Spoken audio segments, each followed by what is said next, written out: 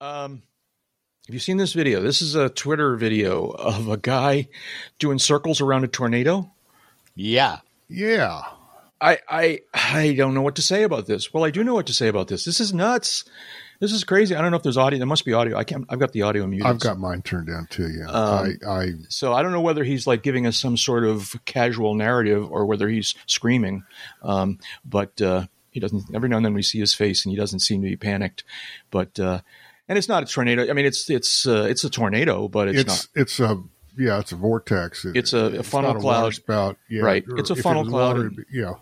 Funnel cloud. It doesn't look like it's hit the ground yet. Right. Hit the ground. But nevertheless, if his wingtip touched that thing, I got to figure that all. Well, he's a good 2 or 3. Well, no, he's a good 500 yards from that. The way you think the way so? the airplane is turning and the relative speed, etc.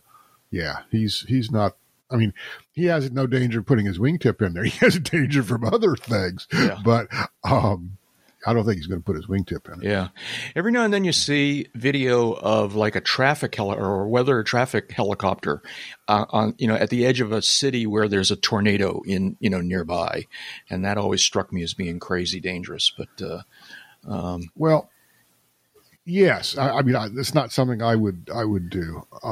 This is a little bit over the top. Yeah. I mean, what do you think would happen? So imagine he did get his wingtip into this funnel cloud. It would roll him. It would roll that wingtip upward, right? I don't know is the quick answer. It's going to change the angle of attack of the wing. Because that, as I understand it, that funnel cloud is an updraft. It's spiraling up, right? Probably is, yes. And so if he got his wingtip into it, it would raise that wing and might even roll him over. I don't know. It certainly could. As I say, it's going to change the angle of attack of the wing. If you flew the whole airplane in there, it would probably be better. Quote unquote better. Let me put finger quotes around better. Right. Sticking one wing in it would not be my first choice. If someone were paying me real money to fly an airplane through that, sticking one wing in it would not be my choice. Yeah, I would want to be as centered as possible. That's true. Yeah. David, were you going to say something? Well, it's obvious from the video that the guy is under control. Yeah. He's not being influenced. His aircraft's not being influenced by the funnel cloud that's over there. The funnel cloud is weak. It's not yet to the ground. I wouldn't want to go there. Yeah. Grady County, Oklahoma is what it's tagged on the screen. Where's Grady County, David? Do you know? South. You don't know every county in Oklahoma? What the heck? I'm shocked. I know. The hell is going on? It's south of me. So, well, of course, all of Oklahoma is Oklahoma is south of you. Right. Okay. All right. Well, anyways, I don't know the counties in Oklahoma. I want my money back. I know. He knows. Oh, crap. Now, see, getting old is so sad. What was the name of the town where the pancake breakfast is? Ponca City. Ponca City. And I'm guessing Ponca City is not in Shelby County or whatever this is. No, I was going to say that's Ponca Dude, County. there's this new thing. Yeah. Okay, it's called the internet. I know. Yeah, but there's this better thing, which is ask your 2 friends. They might know. Yeah.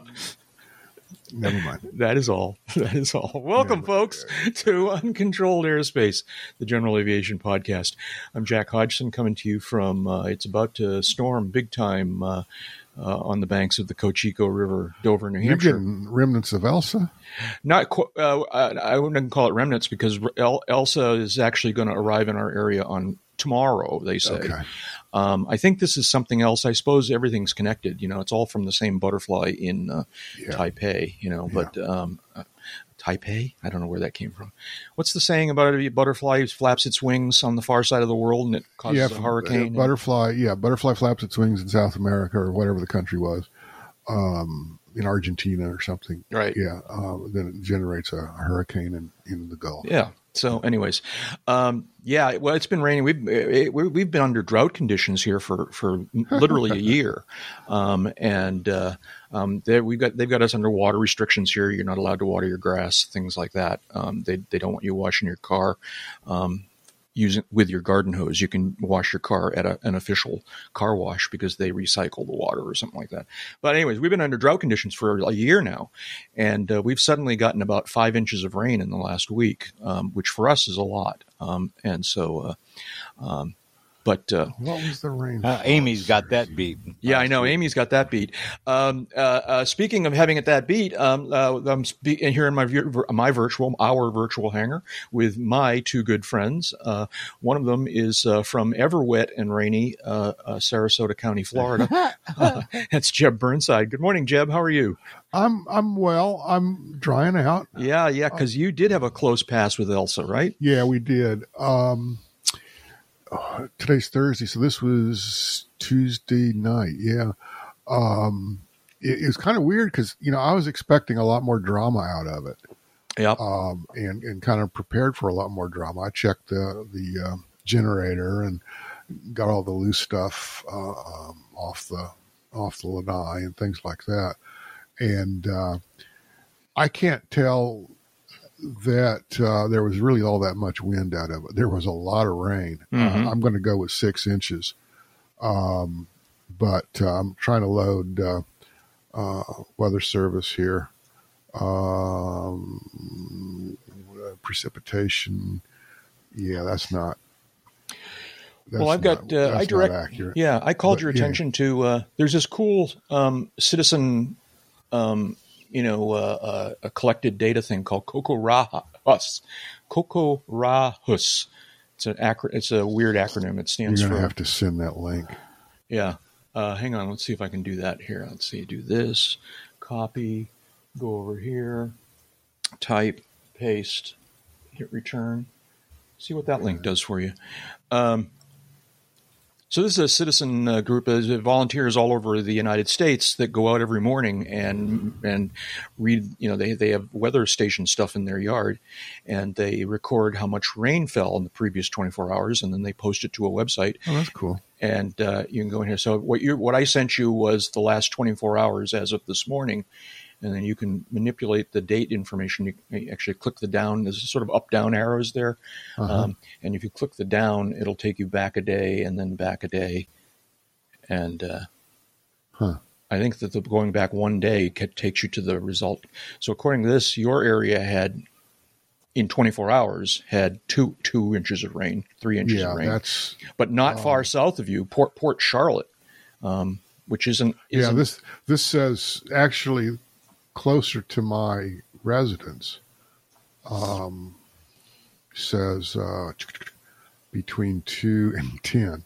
Yeah. The highest, and one of the closest dots, if you will, to where I live was 4.5 to 10, 11 inches. Yeah. So we got some rain. So it rained pretty good down there. And Amy reported, 9 inches or something? She reported 9 inches. I'm going to stick with 6 here. Yeah. This is what I'd heard. And it, I had all kinds of standing water. The lake was out of its banks and yada, yada. But a lot of that has all of it. The lake's back within its banks now a day later.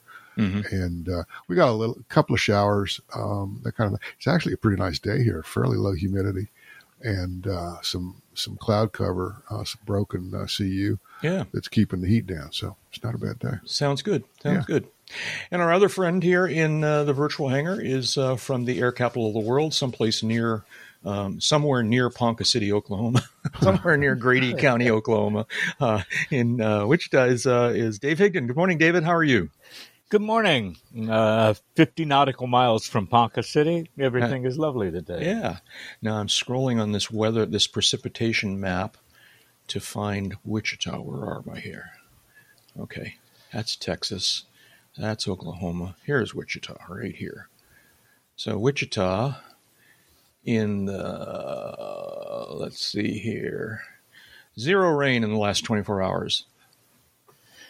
Yeah, 0 rain in the last 72. Yeah.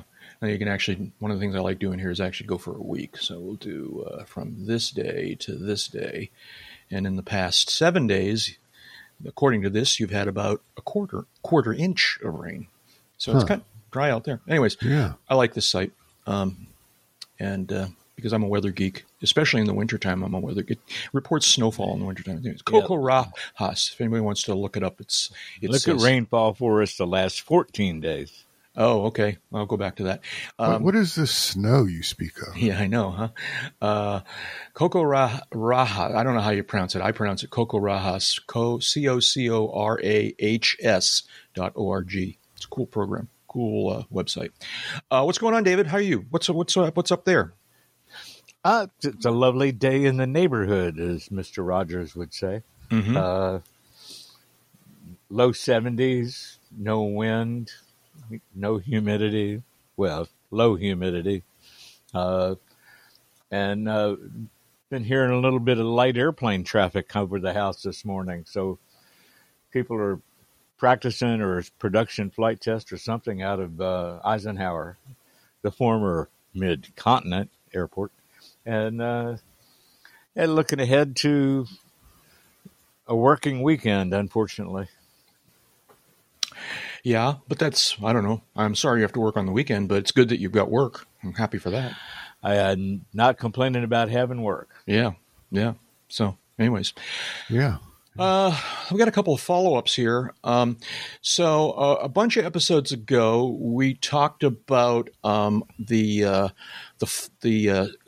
was a court case judgment and the court case was very limited initially. It had to do with one particular flight training operation and whether it was okay to use these particular category aircraft. I think they were restored warbirds. Limited category. And the judge involved ruled that it all gets kind of complicated whether or not you're what kind of commercial operation is flight training and whether it is permitted in this limited category. Where it got funky was, and we talked about this, where it got funky was that the judge kind of then went on a flight of fancy and sort of ruminated that, in fact, this commercial flight, what's the word? There's a terminology here, holding forth. Yes. Could well apply to a number of different kinds of flight training situations.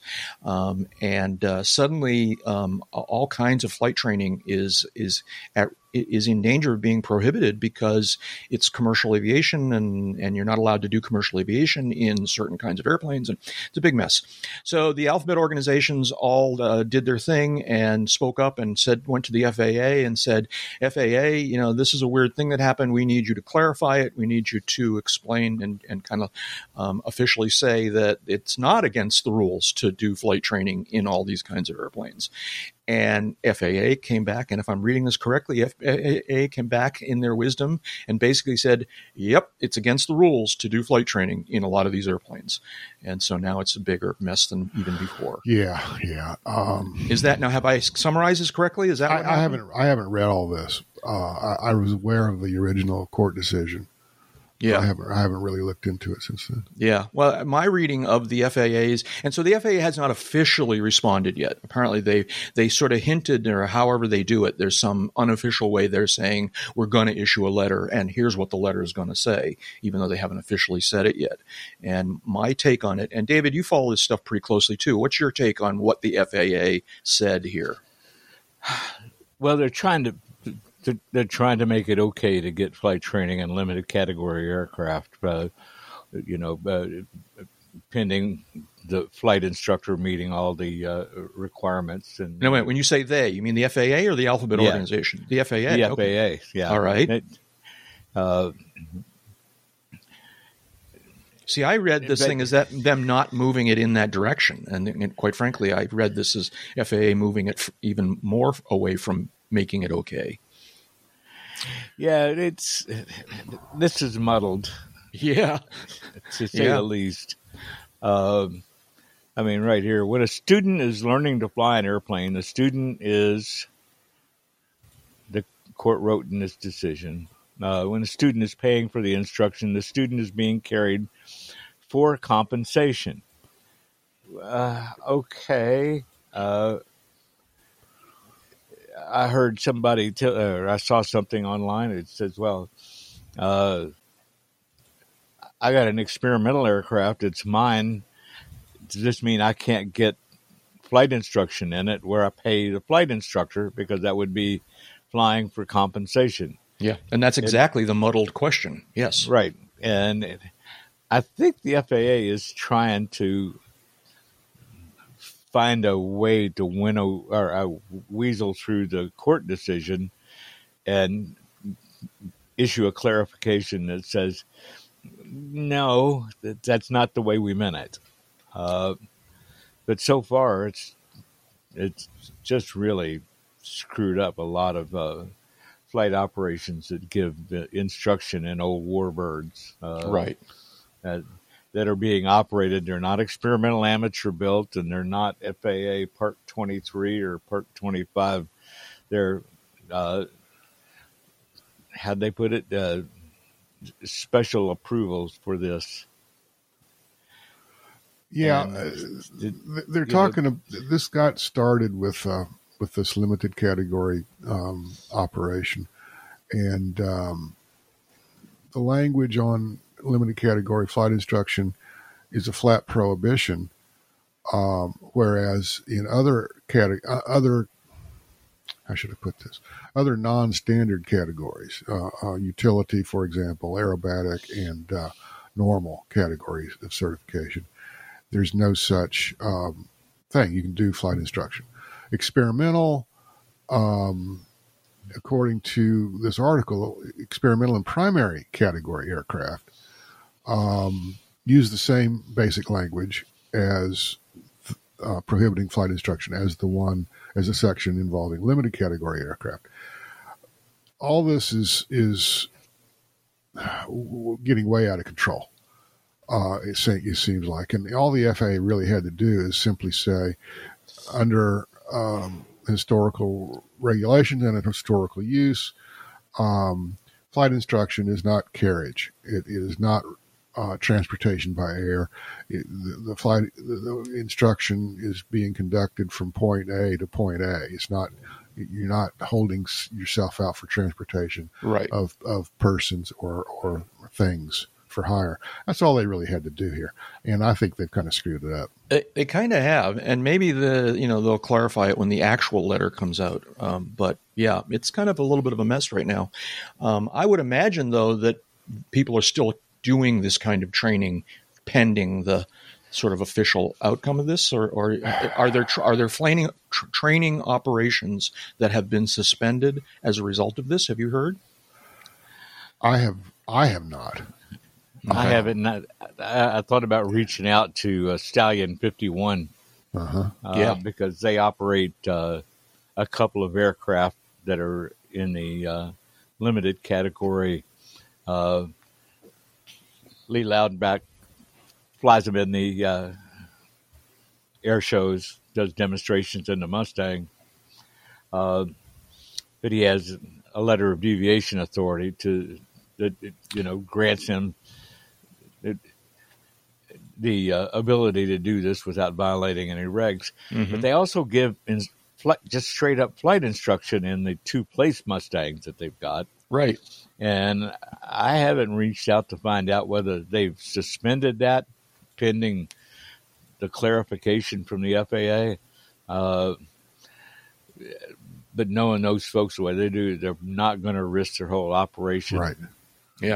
Doing this. And this whole thing got started because a Florida-based operation with a two-seat Curtiss P-40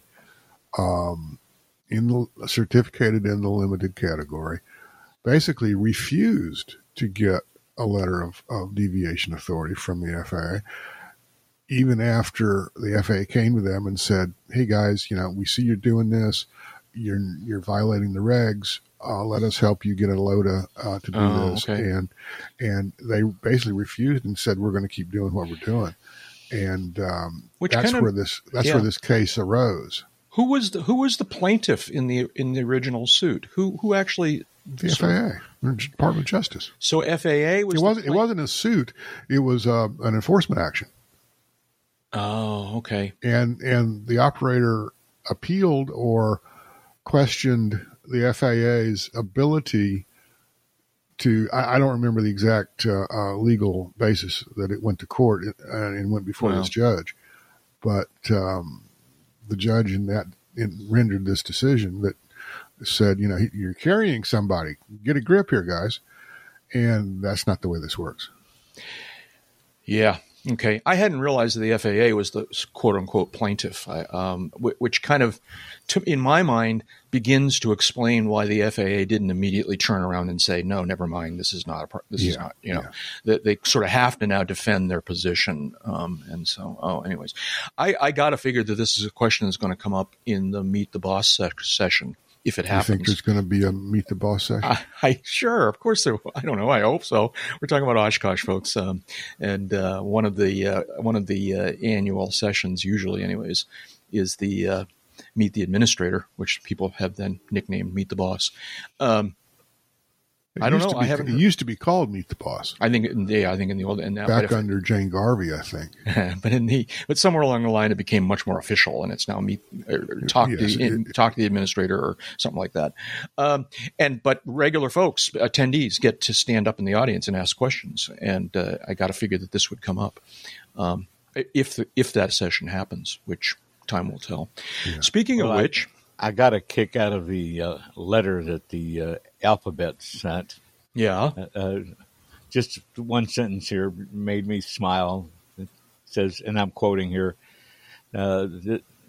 labeling the agency's stance a reflection of, quote, unnecessary and unwarranted guidelines based upon irrational legal positions.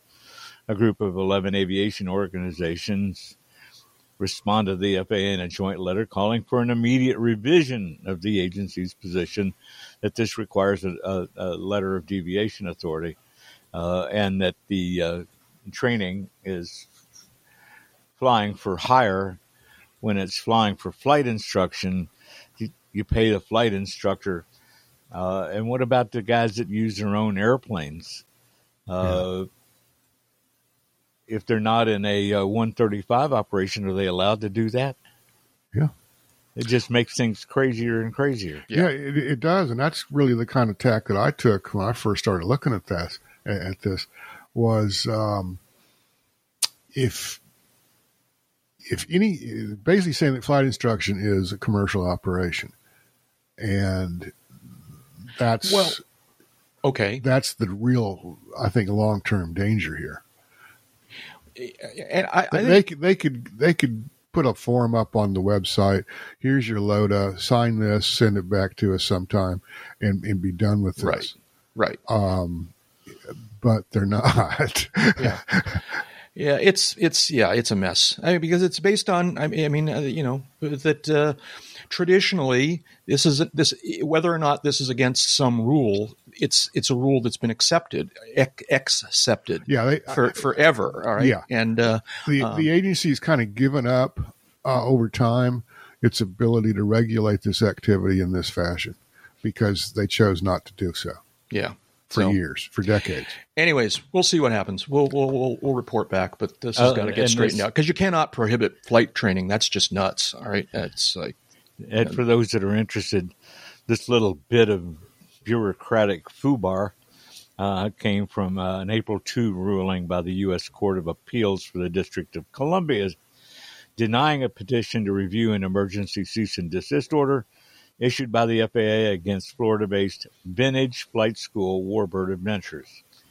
I've noticed this in other courts, in federal courts. It seems like precedent it doesn't mean anything anymore. No, well, yeah, okay. We'll bring that up on the legal industry podcast. Yeah. Anyways, all right. Moving on here. So UCAP After Dark. I had a really nice segue a minute ago, but it's gone now. So we're a little over 2 weeks away from AirVenture Oshkosh, and it's in these pandemic times, it of course is going to be an interesting AirVenture. First of all, let me just say a few words about uncontrolled airspace at AirVenture. So going back to the spring, we, as everyone knows, or most people know, we chose not to attend Sun and Fun because we felt like the conditions were not conducive at that time, and I think that was still the good decision. I'm going to speak mostly for myself, and then I'm going to let you guys chime in here. Conditions have improved dramatically since the spring, and I personally believe that it is reasonably safe, with certain precautions, to hold an event like AirVenture. And so I sort of endorse that they are going to go ahead with AirVenture, and I personally intend on attending, at least for part of the week. I may or may not stay the entire week, mostly unrelated to COVID. Just for personal reasons, I may not stay the whole week, but I do expect to go, and so I'm all excited, quite frankly. Oshkosh in general, and Oshkosh returns, and air fly-ins return, and all this. I'm looking forward to it. I'm driving out on a little under 2 weeks. 2 weeks from yesterday, I theoretically drive away, and going to pitch my tent in Camp Bacon again this year and visit with all my friends and go look at some airplanes and do some stuff. And so there's that. We're going to do a very limited or reduced UCAP presence at Oshkosh, even though some or all of us will be there. There will not be a Sunday morning live show from the announcer stand, mostly because it's unlikely that all three of us will still be there on Sunday morning. Sadly, we've decided to not do a tie-down party this year, and I know a lot of people look forward to it, us included, but for a number of different reasons, we're not going to do a tie-down party at AirVenture this year. I fully expect it will return next year, but no tie-down party this year. I would imagine that we will do some sort of daily episodes for whatever duration we're there for. So it's kind of it's not nothing, but it's not like usual. It's going to be fun. It's going to be a crazy show. I think it's going to be huge crowds. But having said that, what do you guys want to say about your intentions and plans and whatnot for AirVenture in 2 weeks? Oh my! Yeah, I know. I'm honestly on the fence right now. Yeah, but unrelated to COVID, right? You apparently... Yeah, unrelated to COVID. If you want, we can just phrase it that, unrelated to COVID, there's personal stuff going on that makes it difficult for you to be there. That would work. Okay. So, Jeb, what's your situation? Well, I've got a lot of conflicting deadlines, work-related deadlines. I also don't have a place to stay since we're not doing the trader thing again this year. And that's a long way for just a couple of days, which is about all the time I would really have to spend. Mm-hmm. So I'm going to sit this one out. Y'all can. I will live vicariously through you folks if you go, and all of our listeners and everybody else who I would be in contact with there. I'll be certainly looking at things online, et cetera, et cetera. At the same time, I'm still a little leery of being in large crowds these days. Mm-hmm. Yeah. I see, for example, today that CNN is announcing the United States is now averaging more than 15,000 new coronavirus cases per day, and there are a lot of reasons for that. These sorts of things. And I've been vaccinated, and I'm confident in the vaccination, but there's a lot of unknown things going on. Yeah. And I just want to try to be as careful as I can, and would certainly encourage our listeners to be as careful as you can. I'm not going to condemn certain activities. I might condemn some others, but it is what it is. And as has been said so many times, we all have to make our own personal decisions. That's one of mine. Yeah. So it's going to be a weird AirVenture as far as UCAP is concerned. And whatever happens, happens. But yeah. For those of you who are planning on attending AirVenture this year, a couple of sort of things that you should be aware of, I think, anyways. So we always sing the song of Read the Notum, and that's as true as it ever is. One thing you need to be on the lookout on the NOTAM this year is that they've made some interesting, not changes so much as extensions to the VFR arrival procedure. The legendary Ripon Fisk arrival has become. I was going to look this up because it used to be that you arrived at a location called Ripon, and then you flew Ripon to a town called Fisk, where the controllers were located, the remote controllers, and then from there you followed railroad tracks into Whitman Field. This year they've extended that out by 2 further out reporting points or arrival points that I meant to look up their names, but I've got it right here. Actually, before Ripon now, you have 3 reporting points, and these are in order from west to east. Endeavor Bridge, which has its own 5-letter identifier, intersection identifier. Puckaway Lake, that's a P. Puckaway Lake and Green Lake are landmarks, easy to see, easy to identify locations on the way from west to east to approach Ripon. Yeah. There are there's additional material on these fixes. After Ripon, as nearly as I can tell without a detailed comparison, after Ripon, the arrival is pretty much as it was. Follow the tracks to Fisk, follow the tracks from Fisk to where right to just west of the airport, and then depending on what you've been, what way, how the airport, and depending on which operation is in use at Oshkosh, you land. Yeah. It sounds like, at least in part, the reason they did this was because in the few most recent years, 19, 18, and 18 and so forth, it occasionally got a bit chaotic out there, not only with just the normal flow of arriving traffic, but when they needed to go into the hold procedure. Every now and then when they have to slow down or stop arrivals at the airport, they'll have people hold. And in the past, there was just one lake out there that they would hold around. And apparently I heard stories about how it got a little crazy out there, people trying to a lot of airplanes holding around the one lake. And so it seems like everyone don't do this on the basis of my description. Everyone read this NOTAM carefully, because there are apparently multiple different hold situations and holds, actual tracks to hold around, and so forth. And I think I read that everyone doesn't need to start at Endeavor. I think it has to do with density, and I think the ATIS or something will tell you which is the current first arrival point or something. Like, read the NOTAM; it's all in there. Don't take it on my word. Yeah, there's a seemingly much more detailed section, if not new section, about holding at Fisk. Yeah.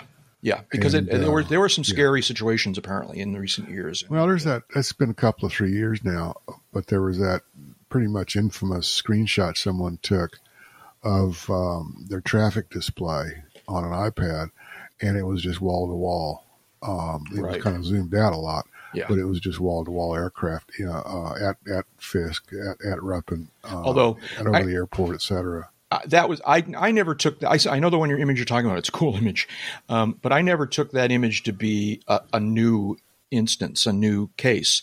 The reason that image even existed, I submit that traffic has always been that crowded out there. The difference is that in the old days, everyone would just turn off their transponder. That was the rule. You were supposed to turn off your transponder, and as a result, there was just no way of getting that kind of data. All right, but now with ADS-B, everybody's being tracked in much more detail. And so that was an ADS-B a readout that suddenly showed us very graphically how many targets are out there. But yeah, they just wanted to clean up and give themselves more options and more real estate for doing the holds and doing the spacing and whatnot. And for all you listening at home, a gentle reminder, you're not supposed to turn off your ADS-B. It's in the reg. Yeah, exactly right. And that's why we suddenly had that data because. So, anyways, all right. Read the NOTAM. Become the NOTAM. Become the NOTAM. Yes. Be one. Well, and there's a good video online. Yeah. Did we talk about that? Yeah, I noticed that EAA posted a bunch videos of what it looks like along that route, including the new checkpoints. Yeah, some good stuff out there. Take a look at all that stuff. You know, pre-brief yourself in a big way because it can be done safely. It's a good plan, but it involves pre-planning and concentration. Pay attention. Yeah. I've completely lost the window that has the list on it. Here it is over here. What's next? Here, was there anything else I wanted to talk about? David, do you want to talk about this AirVenture fuel deal that's happening at Global Air? I'm trying to find it. Oh, yeah, there we go. Stand by. Open that one. Oh, outfit called globalair.com. AirVenture FBO Specials page returns in 2021. And this is filled with tips on cheap fuel when you're trying to get to Oshkosh. And the map they show originates in along the California-Nevada border. So if you're coming from the East Coast, I believe they do it from there too. But the whole thing is designed to help people who want to go to Oshkosh get to Oshkosh less expensively. And it's got a list of airports that are participating, with things like 20-cent discount on 100 low lead truck fuel or self-serve. Crew cars available for lunch or dinner, clean restrooms, free black coffee. That's at Perry Houston County Airport. Papa X-ray Echo. Places in Georgia, Illinois, Indiana, all over the country. There's a lot of options out there to save a few pennies, or a lot of pennies, by picking out one of these airports, landing, giving their business, tell them how much you appreciate it by using their freebies, and then you got money to spend at Herbie's. and it's not just cheap fuel. A lot of these FBOs are kind of pulling out all the stops. Here's one in Illinois. First of all, it's a 25-cent discount on 100 low lead and Jet A. Water, coffee, popcorn, crew car, camper friendly. This is another airport.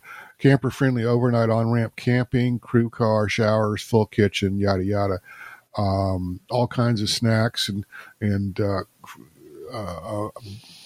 amenities are also being offered. So cool. It's not just something you can, the true value of this is it's not just something you can pull up on ForeFlight and look at the gas prices.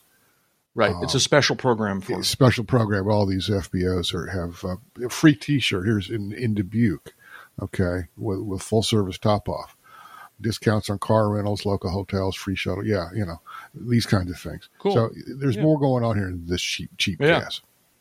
Good deal. Okay. Links will be in the show notes, of course, and have fun getting to Wisconsin. It's that's a big part of the adventure for a lot of people. The show is great, the fly-in is great, meeting your friends is great, but the adventure of getting there is a big part of it too. Yeah. Friendly word of advice based on some recent experience. It always helps to call ahead to make sure the airport has gas. I completely forgot about this. Do you want to tell this story? I don't know. Yeah, let's move on. Let's move on. Okay. See, now we've teased it. All right. You may not be allowed to get away next episode. We'll have to do it next episode. All right. Anyways. Well, in spite of that, if you like what we're doing here with this podcast, please consider supporting it with a financial donation. As little as a few dollars a month really helps us to be able to do this podcast. You can send individual donations to the UCAP tip jar via PayPal. Big thanks to Tip Jar supporters, recent supporters anyways, Jonathan H., Michael F., David W., and Robert V. Thank you for your support through PayPal Tip Jar. Or you can become an automatic monthly supporter of the podcast by way of Patreon. Thank you to some of our Patreon supporters. Since the last time we did an episode, a handful of new Patreon supporters: Grant P., Don M., Jim B., and Brian C. Welcome, and thank you very much. We appreciate that. And then a handful of other, we have a bunch of them, but let me highlight a few of our Patreon supporters: Steve D., Jennifer H., Timothy E., Patricia S., Mark C., Jan S., and everyone else who supports us on Patreon. You folks are the best. Thank you very much. For information about providing automatic monthly support, you can go to patreon.com/uncontrolledairspace, or you can make PayPal donations to the email address podcast@uncontrolledairspace.com. And you can get all this information by clicking the box in the right-hand column of the UCAP homepage. That's at uncontrolledairspace.com. Changing gears big way. This is, I just don't even know how to enter this particular subject. The aviation world and we personally suffered a huge loss this past week when our friend Brad Marzari, a.k.a. Launchpad, was killed when his airplane crashed in a field in Texas, apparently near his home base in Texas. We talk about airplane crashes all the time on this podcast, and we try to be respectful about the loss in those cases. But it's usually pretty academic, and this isn't academic. This guy was a good friend. We knew him well for years and years, and we enjoyed seeing him every time we saw him. And it's just a huge loss. Just to give you some perspective, and we're not alone, Jeb and Dave. No. So I put a brief condolence post on the Uncontrolled Airspace Twitter feed that day. It has become the most noted tweet ever on the Uncontrolled Airspace tweet stream, by far, by like a factor of 10. It's incredible the number of people who checked in there and either simply clicked a like or followed up with a comment, a remembrance of Brad. Brad touched a lot. I knew he touched a lot of lives. I knew this because I knew he was so involved, and he was just such a great cheerleader for general aviation and such a sweet guy. But I just almost took me by surprise. In a way, it didn't, but it did. It's just amazing. And I don't know. What do you guys? Anything you want to remember about Brad Marzari? Jeb, Dave? If you met him, you'd never forget him. Yeah. That's the truth. You talk about larger than life, I mean, he was a big guy physically, and he had this great big handlebar mustache, and a big presence, a big smile, a big presence, and so much energy when it came to anything he was interested in. And in our case, it was in our particular situation, it was usually aviation of some sort. Brad first.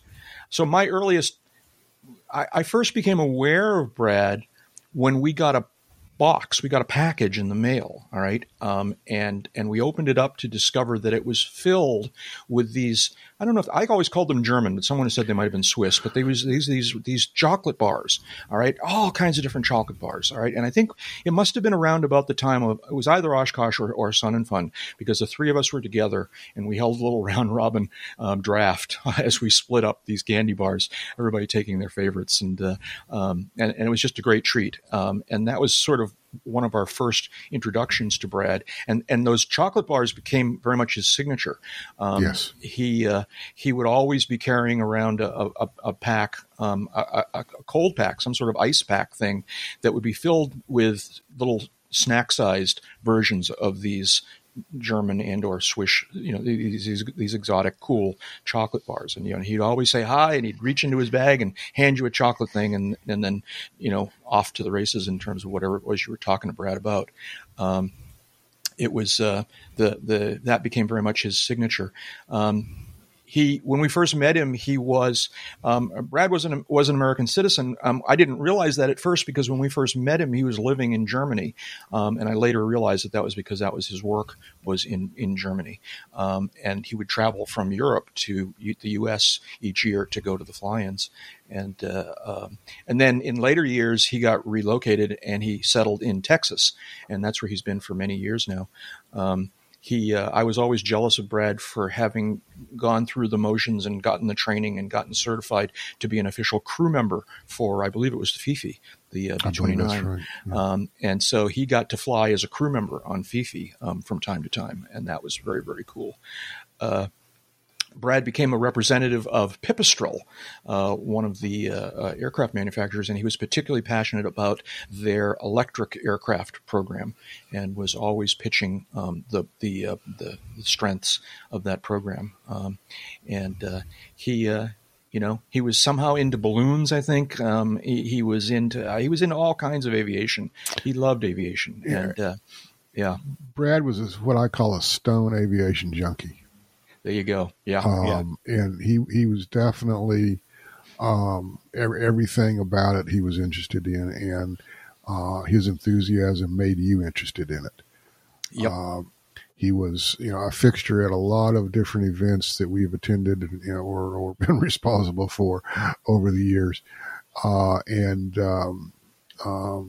was definitely one of a kind.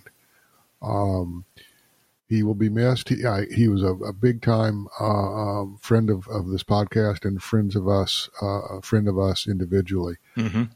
And his enthusiasm, his gregariousness, yep. If that's the correct word, I think it is. Yeah. Will always be remembered and always appreciated. Yeah, yeah. He. So I say that the first time we sort of became aware of Brad was with the box of chocolates incident. In later years, I discovered that we had actually met Brad on the podcast a couple of years before that. The second time we went to Sun and Fun, and we were doing one of our full-blown episodes from the deck there at Sun and Fun Radio, and we had various listeners who were standing sort of just outside the railing, listening to what we were doing, remarkably, and I took a hand mic and went out to the railing to talk to some of these people, and it was, and I've known this for many years now, but I didn't know it when we got the chocolate, that one of the people I spoke to that day was Brad Marsari, and I, if you go back to listen to UCAP episode 77 from April of 2008. You will hear us saying hello to Brad, and he introduced himself and described himself from being from Stuttgart, Germany. And I don't think the subject of chocolate came up at that time, but I believe he said that was his first time to Sun and Fun, and that he was looking forward to attending Oshkosh in the future, and. So I think he did that fall. I don't know if he made it that year, or that 2008, or whether maybe that was his 2009 trip back to the States or something like that. But yeah. Our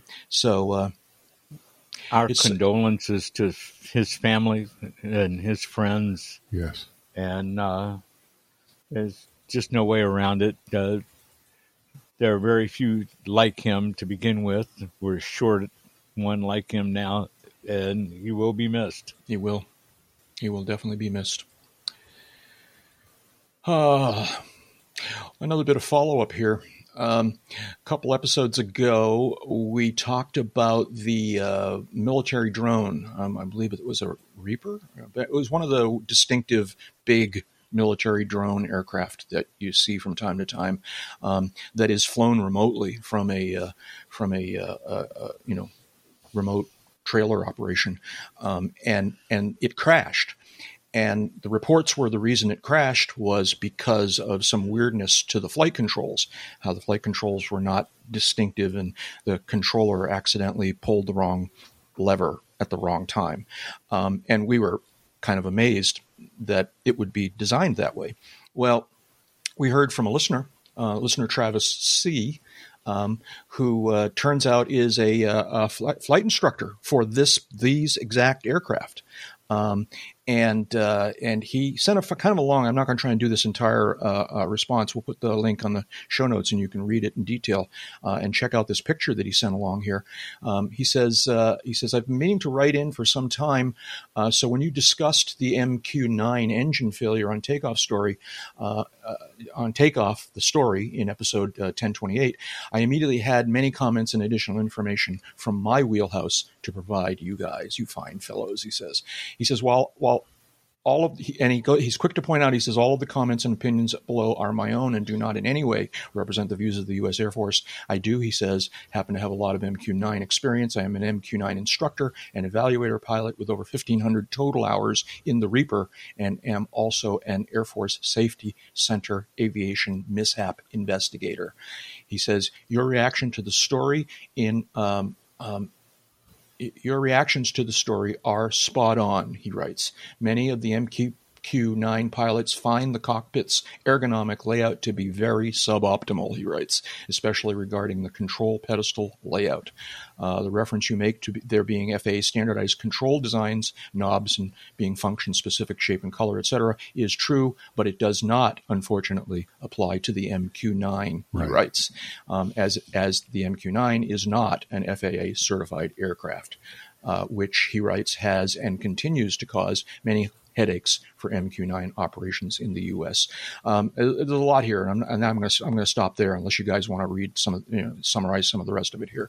But it's very, very interesting. Amazingly, we weren't that far wrong. We kind of got it right this time. It's stay tuned. We'll screw something up in the future.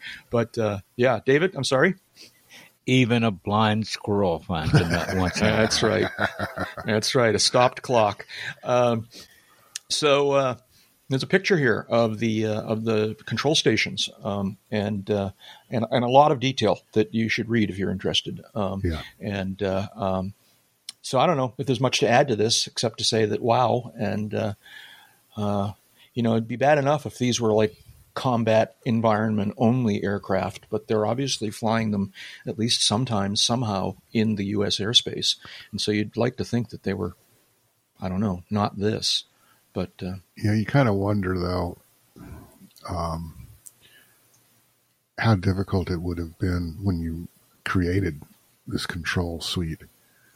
How difficult it would have been to just use kind of off the shelf, knobs. I mean, like and levers and stuff. Yeah, but like the ones that are used in traditional aircraft. Yeah, I mean, you go on Sporties and you can buy a nice cockpit, a nice set of cockpit controls for not that much money that imitate FAA standard, and certainly could have been used here. If you have to splice a couple of wires, so what? I don't know. The whole thing just kind of is, it's pretty weird. I remember reading a story at one time where they're actually using that. So there's the traditional game controller, the sort of Xbox game controller. We've all seen them a million times. I read someplace that the military was either experimenting or actually using those literal game controllers as the input device to various military combat equipment. And the rationalization being that the young people who they are bringing into the military and training up on this stuff are intimately familiar. They have the muscle memory to operate these controllers from playing the games over the years. And as weird as that sounds, it's not that actually makes some sense to me. It almost, I don't know. Well, they also have, the distinction of having been mass produced.